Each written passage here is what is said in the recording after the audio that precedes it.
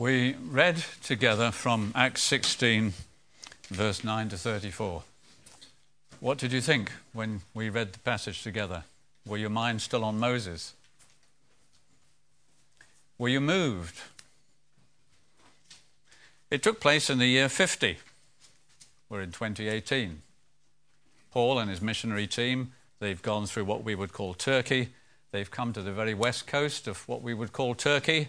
They're in the city of Troas, and Paul has received this vision to go to Macedonia. If you look across the sea from Troas, looking towards what we call Europe, there's a whole collection of islands.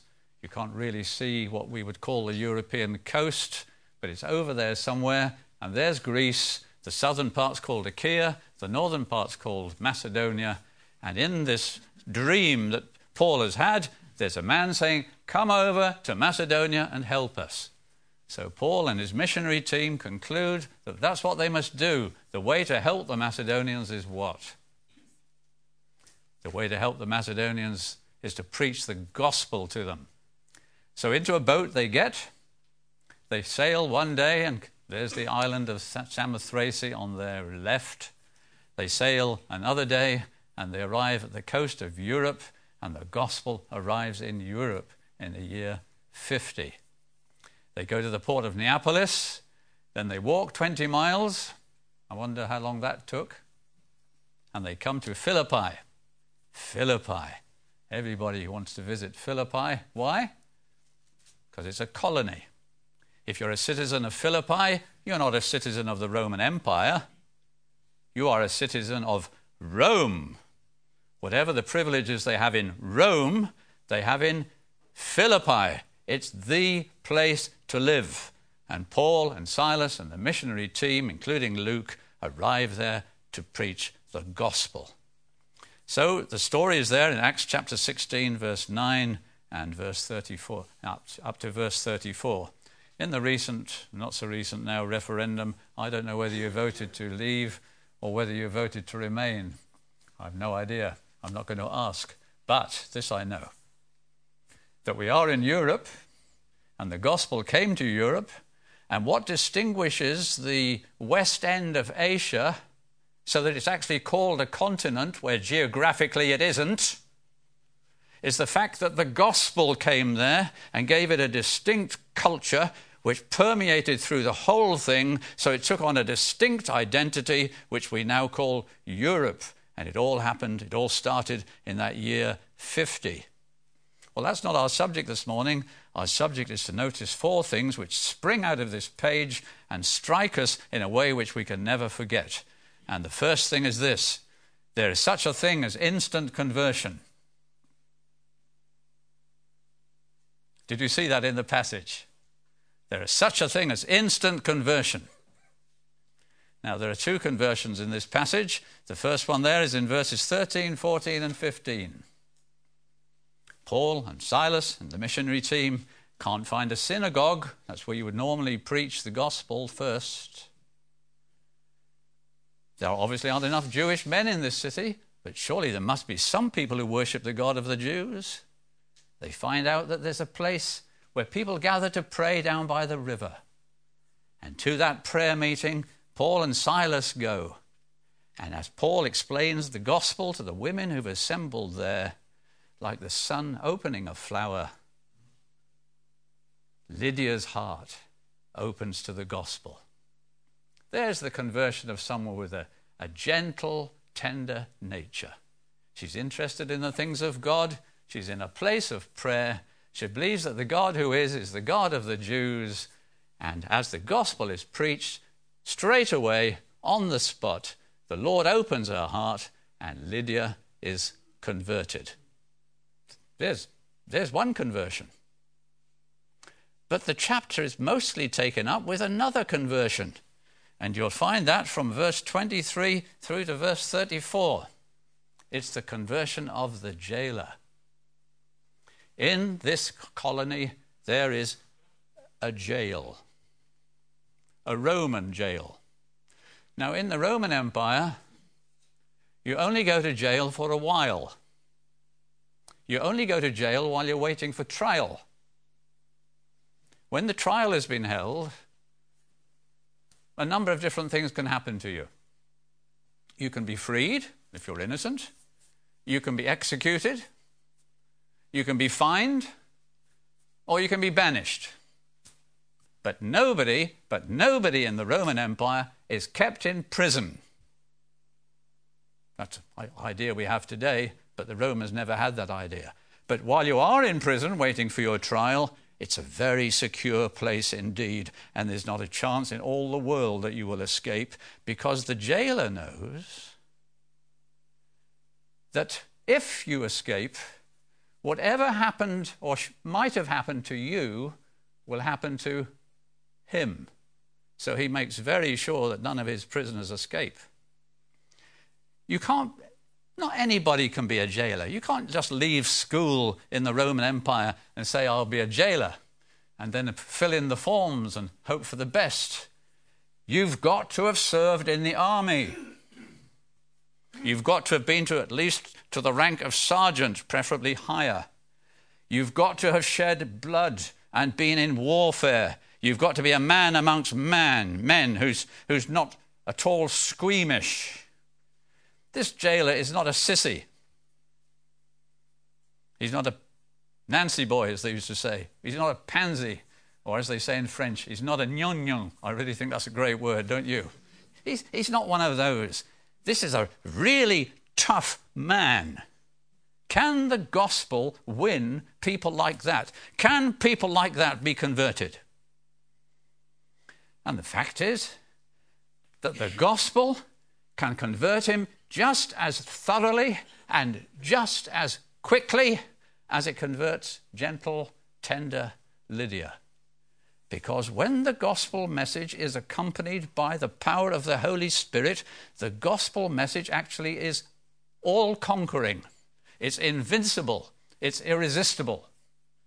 And so we have another instant conversion. And yet, there are some differences between them. Did you notice them? Years ago, I took some boys out about 2:30 in the morning because they had never, ever seen the sunrise. That's fairly typical for your average teenager, I think. But they'd never seen the sunrise, and they were already in their teens. They were terrified. We were miles and miles from the nearest street light. Some were on the Welsh coast in Ceredigion, and these city lads were terrified. Why? Because they had no idea that the night time was as dark as that. You couldn't see anything. But they noticed after about half an hour that they could begin to see a few things. Just make out a few blurred objects. One of them turned out to be a donkey, which absolutely terrified them because it decided to make its distinctive noises in the middle of the night, but that's another story.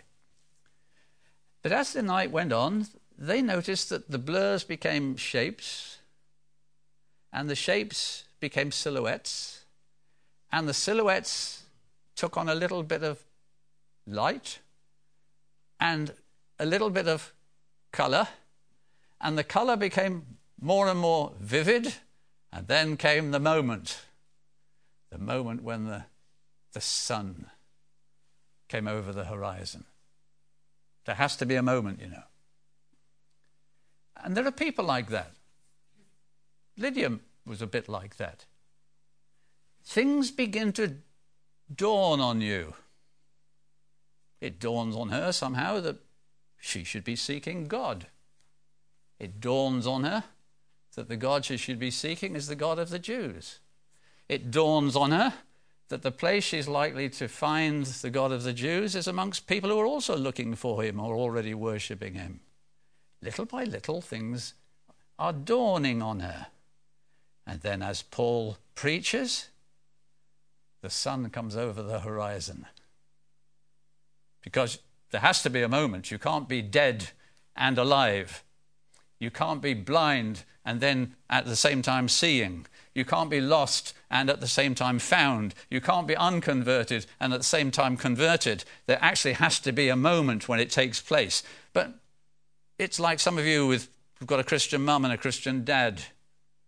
You actually can't remember the time when there wasn't prayer in your house. And the Bible's been opened as long as you can remember. And little things have begun to dawn on you. And then you believe a little bit, and then you're not quite so sure. Maybe I've just been brainwashed by mum and dad. And then you don't believe, and then you do believe, and then you believe a bit more, and then you think, no, I've just been, this is just the fruit of my upbringing. And then you doubt, then you believe a bit more, and at last you find that you're believing for yourself. And the moment comes when you know that you trust the Lord Jesus Christ. I often think about the animals going into the ark, don't you? Noah's Ark. How do you think the antelope got into Noah's Ark? One jump, I think, don't you think? How did the snail get into Noah's Ark? Have you ever thought about that? Well, am I the only one who lies in bed thinking these things? The snail comes up the gangplank. A few hours later, he's still coming up the gangplank. 10 hours later, he's still coming up the gangplank. But the moment does come when he gets to the top, and then he just falls over, and he's in the ark. There has to come a moment. That's a Lydia-type conversion. Now, how about a jailer-type conversion? What's that like? Let's go out at 2:30 in the morning. It's so dark you can't even see your hand in front of your face. You blink, and the split second your eyelids come up, the sun is above your head in the fullness of its strength, beating down upon you, and you're completely dazzled and overwhelmed by the light of it all. That's a bit like a jailer conversion. I don't think he'd ever heard of Jesus Christ until the magistrates come to the prison and they say, these two fellas have been preaching someone called Jesus Christ. You make sure that they don't escape. He's a pagan. He's had pagan parents, brought up in Italy. He's had a pagan schooling, like some of you. He's had a pagan education, pagan influences, pagan friends, been in a pagan army and made pagan vows. He's a pagan. But before the night is out, he's right with God. He's a child of God. He's indwelt by God. He's at peace with God. He knows the Son of God. He has the life of God. He's converted very quickly indeed from nothingness. Has he read a sermon before, or read a book, or listened to some Christian preacher somewhere? Almost certainly not. But he's converted, and he's converted instantly.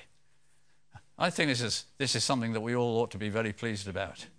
Now, I don't know lots of you this morning. I don't know why you're here. It's possible that you've come in here unconverted. And I'm glad to be here as a Christian preacher to tell you you could be converted before you actually leave the meeting this morning. And that should be an encouragement to all of you who are already Christians. All of you witness to your friends, don't you, when you get the opportunity? It's a wonderful thing to know that in one conversation sometimes people are converted. They come from darkness to light and from unbelief to faith in an instant, because there's such a thing as instant conversion. So what was it that made such a great impression on the jailer? Well, along come the magistrates with these two fellas who've been beaten severely, flogged with rods, stripped naked, dragged through the streets, and they're brought to the jailer, and the jailer is told, keep these fellas secure. And we read, he takes them to the inner prison and fastens their feet in the stocks. Have we any idea what the inner prison is? You go along the corridor and down. And you go along the corridor and down. And you go along the corridor and down. And eventually on the lowest level, maybe several levels below the ground, there is the inner prison. You're thrown in, your feet are fastened in the stocks, the door is slammed, and you're left in the dark and the damp. When men knew that they were being taken to the inner prison, how did the average prisoner behave, do you think? How did Paul and Silas behave? We know a lot about their behavior. Would they have complained? No. Would they have resisted? No. Would they have abused the jailer? No. They would have complied. So here they are in the stocks, in the inner prison, in the dark, in the damp, bleeding, hungry, thirsty. The jailer goes to bed, kisses Mrs. Jailer good night, about to go off to sleep, and then what does he hear? The prison's gone quiet. That's strange. Why? Because there's a duet. There's two men singing, praying and singing. It's gurgling up from the inner prison. Everybody stops and listens to them. And the jailer goes to bed knowing that Christians, they're just not like other people. Then there's the extraordinary events of the night. There's an earthquake. Maybe that happened from time to time in Philippi, but not like this. The foundations of the prison are shaking. Every single door is open. You can understand the chains coming out from between the bricks. But how does an earthquake actually take chains off wrists and manacles off ankles? What sort of earthquake is that? The prisoners must have escaped, he thinks, the jailer. And he's about to kill himself because whatever should have happened to them is going to happen to him, so he may as well get it over and done with. And then, from a man who cannot see him, in total darkness, comes a voice which says, "Do yourself no harm, for we are all here." What sort of earthquake is that? Where not a prisoner escapes. What's going through the jailer's mind? I don't know. Is he a man who's scared to die? No. And yet he's scared. This is obviously of God. God is, and I've spent all these years neglecting him. I've ill-treated his messengers. I'm not scared to die because I was about to kill myself. But who's the first person you meet when you die? He's not ready to meet God. So he goes into the inner prison. He falls down in front of the prisoners. He calls them sirs. When did you do that to a prisoner? He brings them out and he says, "What must I do to be saved?" Unfortunately, it was Paul and Silas who were in the prison. Some modern-day preachers wouldn't have very much to say. But here's a man terrified of God, aware of his need of salvation, filled with despair and bewilderment. What must I do to be saved? And now in the middle of the night, there's the jailer and his wife and his children. Don't think there's any infants present here, because they're all capable of staying up in the night, and they're all capable of hearing a sermon in the middle of the night as Paul and Silas preach to them and explain to them that they have to believe on the Lord Jesus Christ and they'll be saved. What goes for the jailer goes for everybody else. And the man is converted. So have you been converted? He believed every word, you see. So he was saved. And he was saved at once. Do you believe every word? If you do, you'll be saved. And you'll be saved at once. The gospel's about God. Do you believe in him? The gospel is about the holiness of God. Have you thought about that? The gospel is about the law of God. You've broken it, you know. The gospel is about the damnation of God, which is a certainty. The gospel is about the love of God. Doesn't want sinners to perish. The gospel is about the Son of God. The Father sent him into the world to live the life that we've never lived. The gospel is about the death of the Son of God.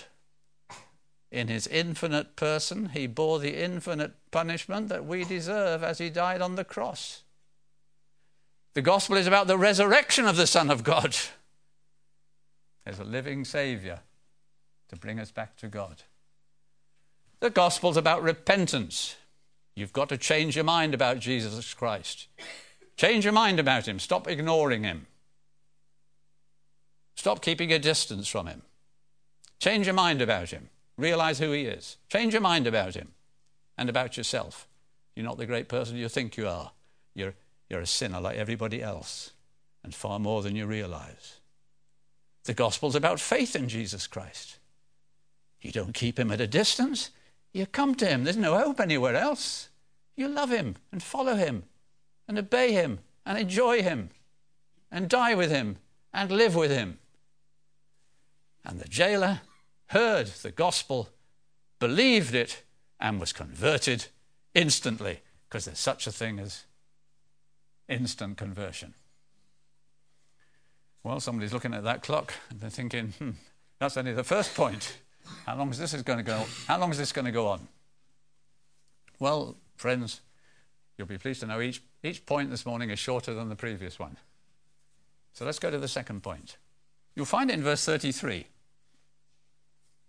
He took them the same hour of the night and washed their stripes, and immediately he and all his family were baptized. There is such a thing as instant baptism. In the middle of the night, Paul and Silas, on profession of their faith, baptized the jailer and his wife and his family, because they've all heard the word, all believe the gospel, all come to Christ. They don't even wait until the morning. What do you think of that? That's the New Testament's unalterable pattern.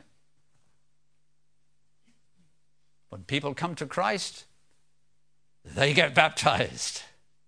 It's the New Testament way of owning up to being a Christian.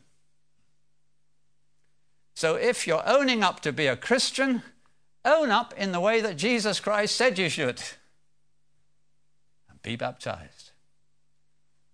There is a word, you know, for people who are professing believers and are not baptized. There's a word in the English language.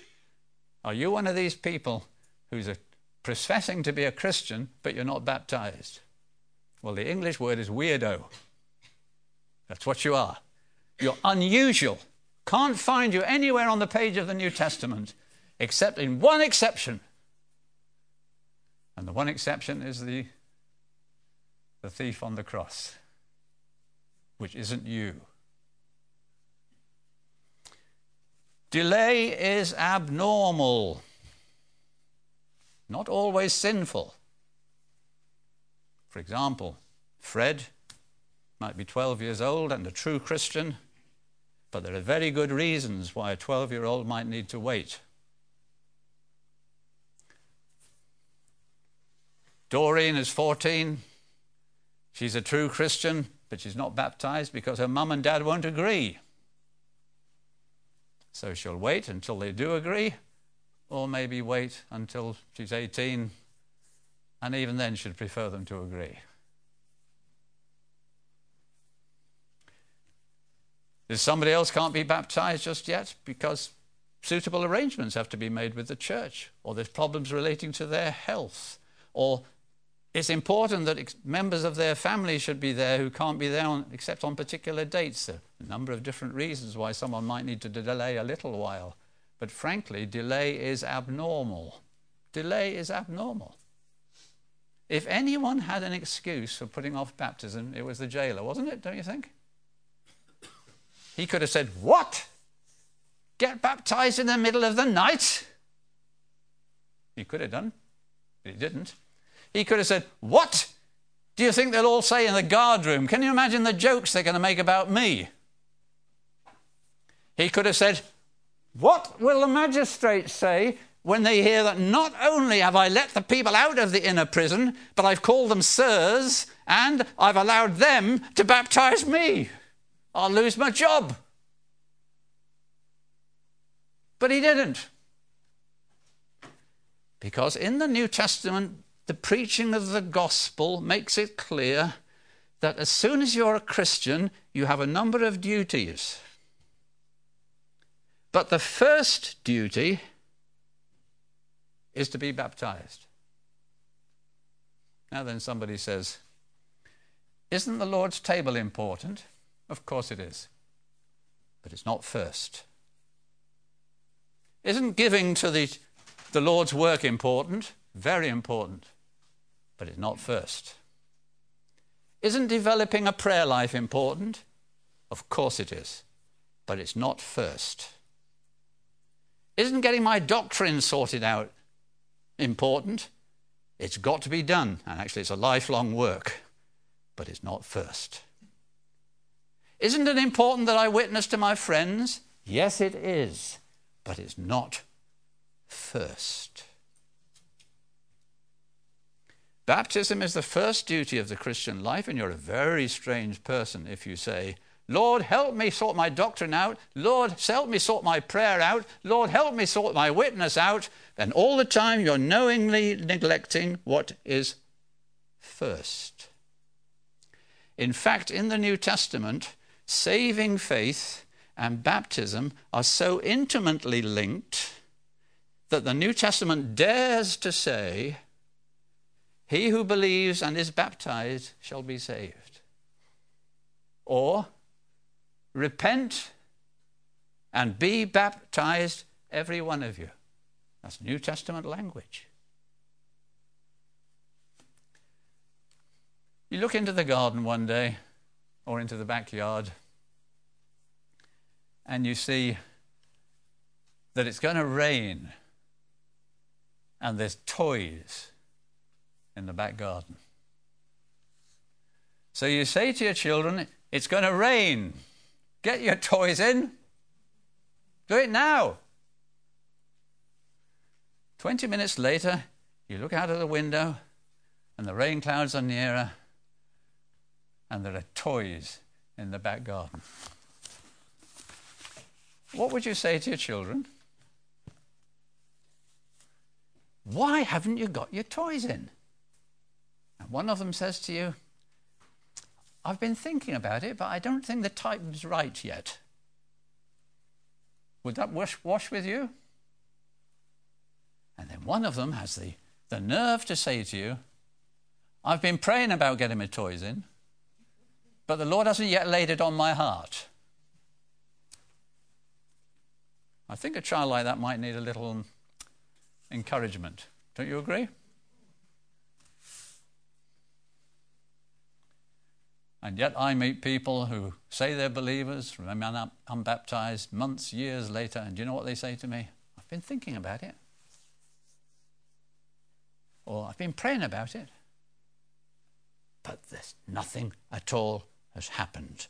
But it says in my Bible, immediately he and all his family were baptized. There's such a thing as instant conversion. There's such a thing as instant baptism. There's such a thing as instant usefulness. Look now at verse 33. He took them the same hour of the night and washed their stripes. Let's think about it. Big hands, military hands, cruel hands, blood-stained hands, arresting hands, throwing, fastening hands. Gentle hands. Washing the back. And there's blood and pebbles and dirt. And those same hands are washing the backs clean. How do you think Paul and Silas felt?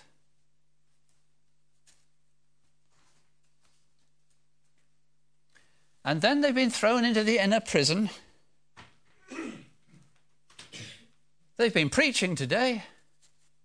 They've been dragged through the streets. They've been stripped naked. They've been beaten severely. They've been thrown into the prison. When did they last drink? When did they last eat? But we read verse 34, when he had brought them into his house, he set food before them. How did Paul and Silas feel, do you think? Weren't they grateful for those kind hands? Weren't they grateful for the kindness of a meal and the company? Whatever you can do or can't do for the Saviour, you can be kind. Who's the kindest boy in your school?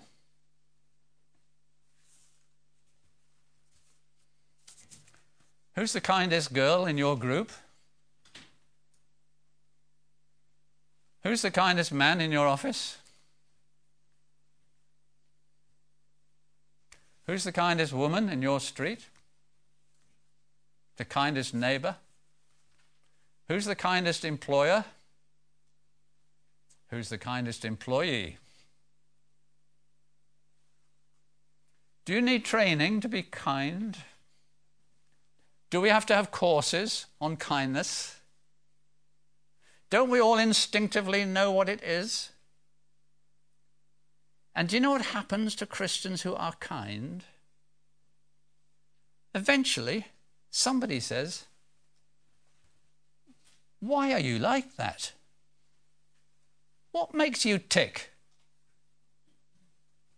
And you say, kindly, do you really want to know? Have you got a few minutes? And there's your opportunity. I'm not very gifted, somebody says. I can't speak. I can't do this. I can't do that. Can you be kind? Is this a kind world, do you think? Do you live in a kind city? Are most people around you kind? Many of them are. But who should be kinder than all of them? Well, isn't God kind? Isn't that why he sent the Saviour? Isn't the life of Jesus marked by practical kindness?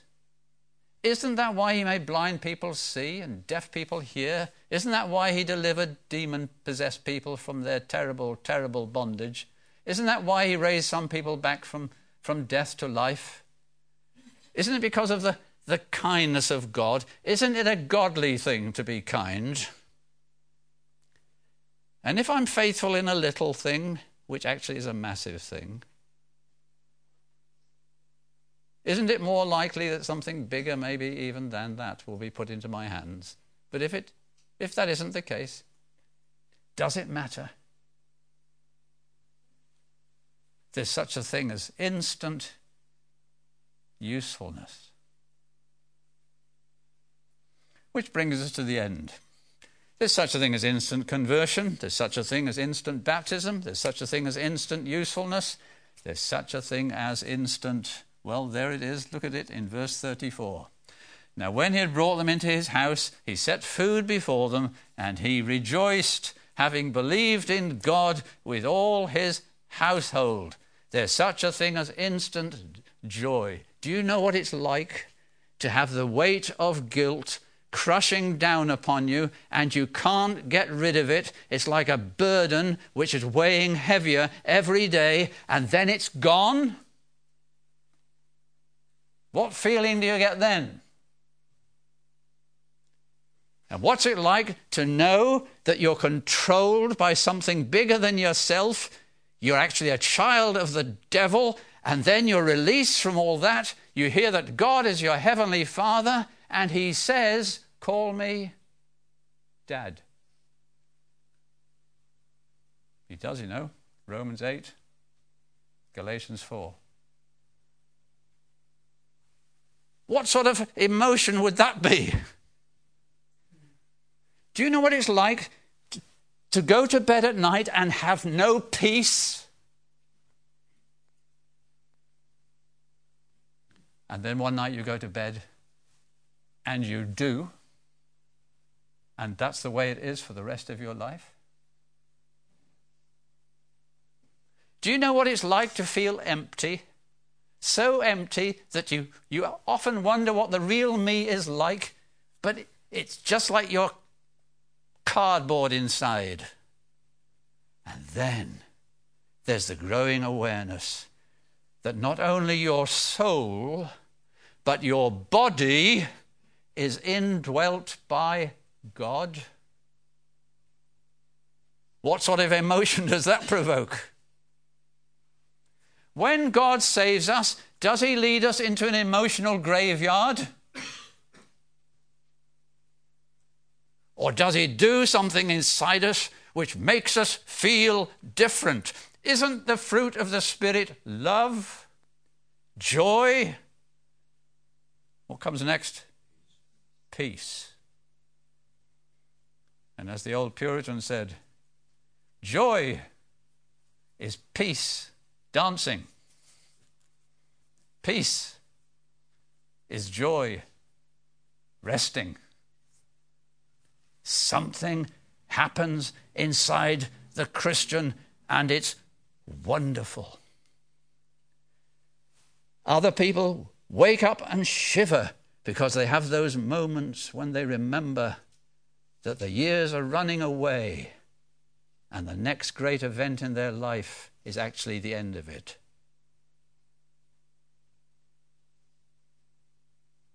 But the Christian thinks to be with Christ is far better. When I am absent from the body, I will be present with the Lord.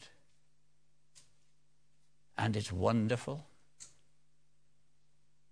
Did you see Billy Graham interviewed on the TV this week? Yes, on our TV, BBC, ITV. It was a recording, of course. He died during the week. The reporter said, and what will happen to you, Mr. Graham, when you die? Did his face drop? An angel, he said, will take me by the hand and will introduce me into the very presence of Jesus, and it will be the most wonderful moment in my existence.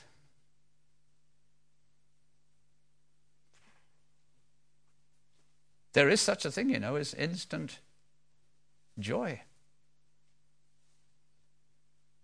So we've learnt 4 things. There's such a thing as instant conversion. So what's stopping you being converted? There's such a thing as instant baptism. And some of you, you have the power to bring joy to your Saviour, joy to your church, joy to your pastor, and joy to yourself by being baptized. There's such a thing as instant usefulness. Let's be kind. There's such a thing as instant joy. And my prayer for you all and for me is that every one of us will experience it more and more. Let us sing a hymn together.